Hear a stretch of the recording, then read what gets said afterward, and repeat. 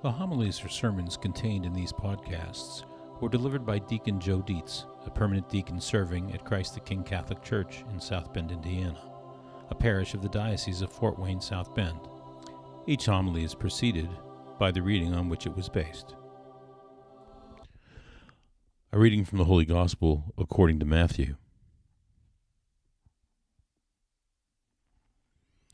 Jesus went into the region of Caesarea Philippi, and he asked his disciples, "Who do people say that the Son of Man is?" They replied, "Some say John the Baptist, others Elijah, still others Jeremiah or one of the prophets." He said to them, "But who do you say that I am?" Simon Peter said in reply, "You are the Christ, the Son of the living God." Jesus said to him in reply, "Blessed are you, Simon of Jonah, for flesh and blood has not revealed this to you, but my heavenly Father. And so I say to you, you are Peter, and upon this rock I will build my church, and the gates of the netherworld shall not prevail against it. I will give you the keys of the kingdom of heaven. Whatever you bind on earth shall be bound in heaven, and whatever you loose on earth shall be loosed in heaven." Then he strictly ordered his disciples to tell no one he was the Christ. The Gospel of the Lord.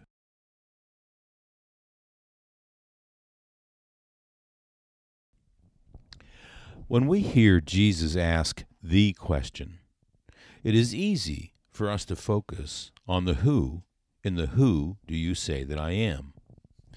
The who would seem to be the point of the question.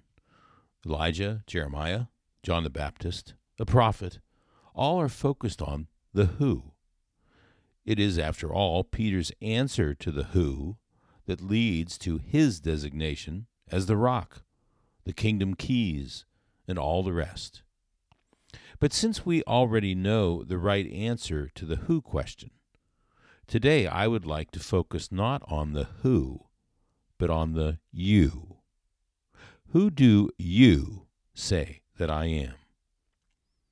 This same exchange is told in Matthew, Mark, and Luke, and it's easy when we hear this often repeated story every year to think that the you refers only to Peter or only to the apostles or those within earshot of Jesus, or to think of it as referring in a general way to the church or the world at large.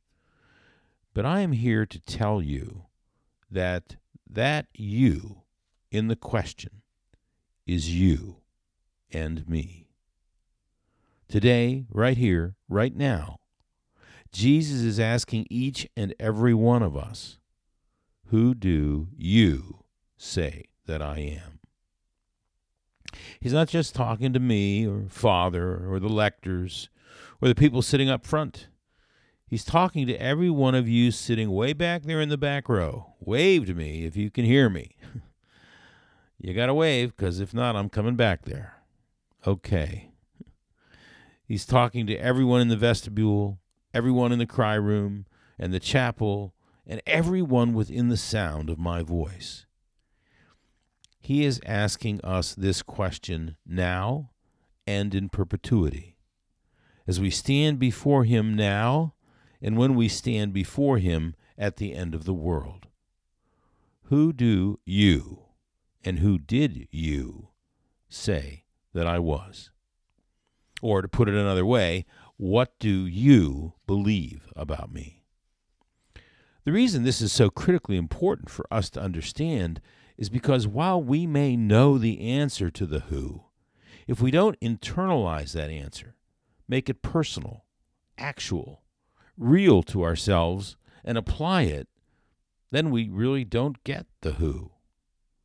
For the purpose of our knowing who Jesus isn't for us to be card-carrying members of some larger group. He died for the salvation of each one of us personally. And while he may have left us his sacred word to be heard in the assembly, he also gave us his precious body and blood to be taken into our very bodies. It really doesn't get any more personal than that. So the you does matter.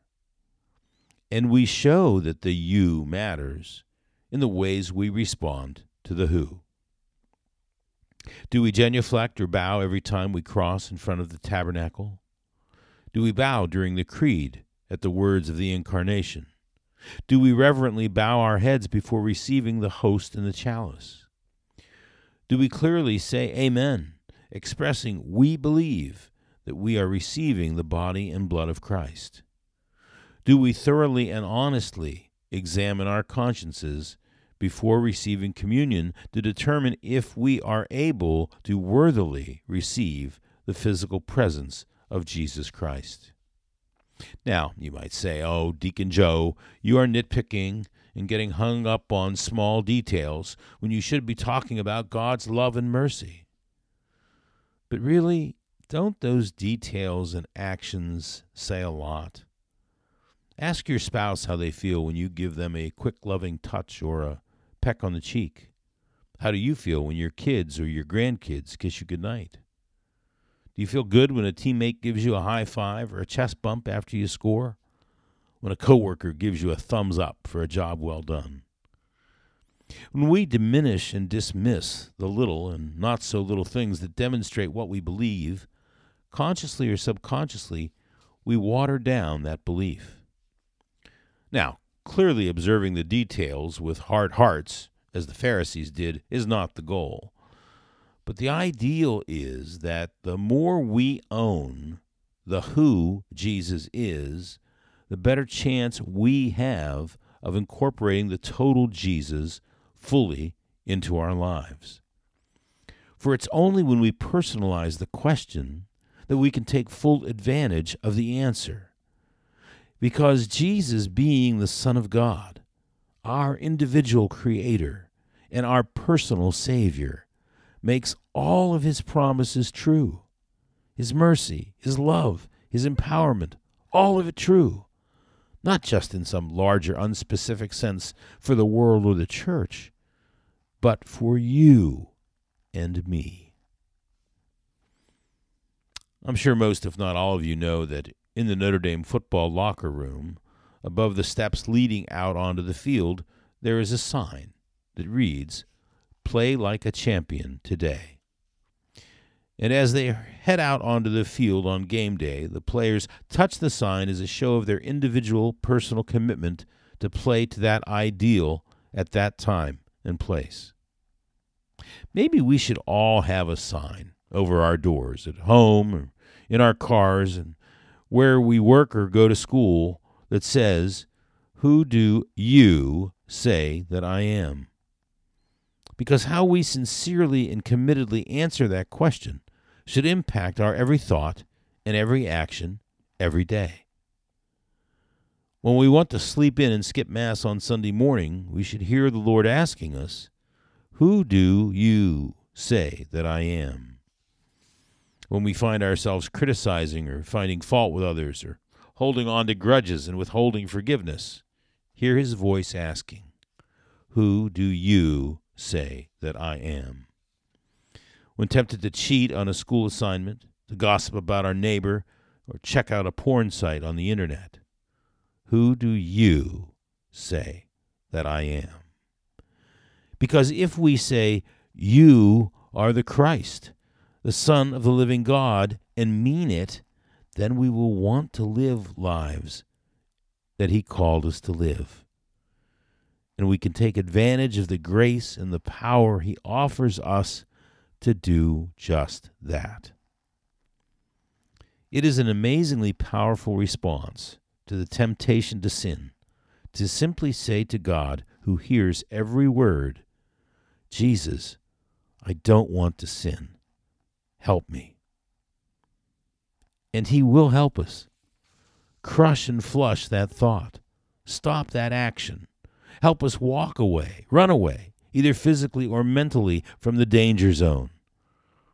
Who do you say that I am? You are the Christ, the Son of the living God. You are the reason I exist and the purpose and goal of my life. from you, through you, and for you are all things. Your love is eternal. Do not forsake the work of your hands.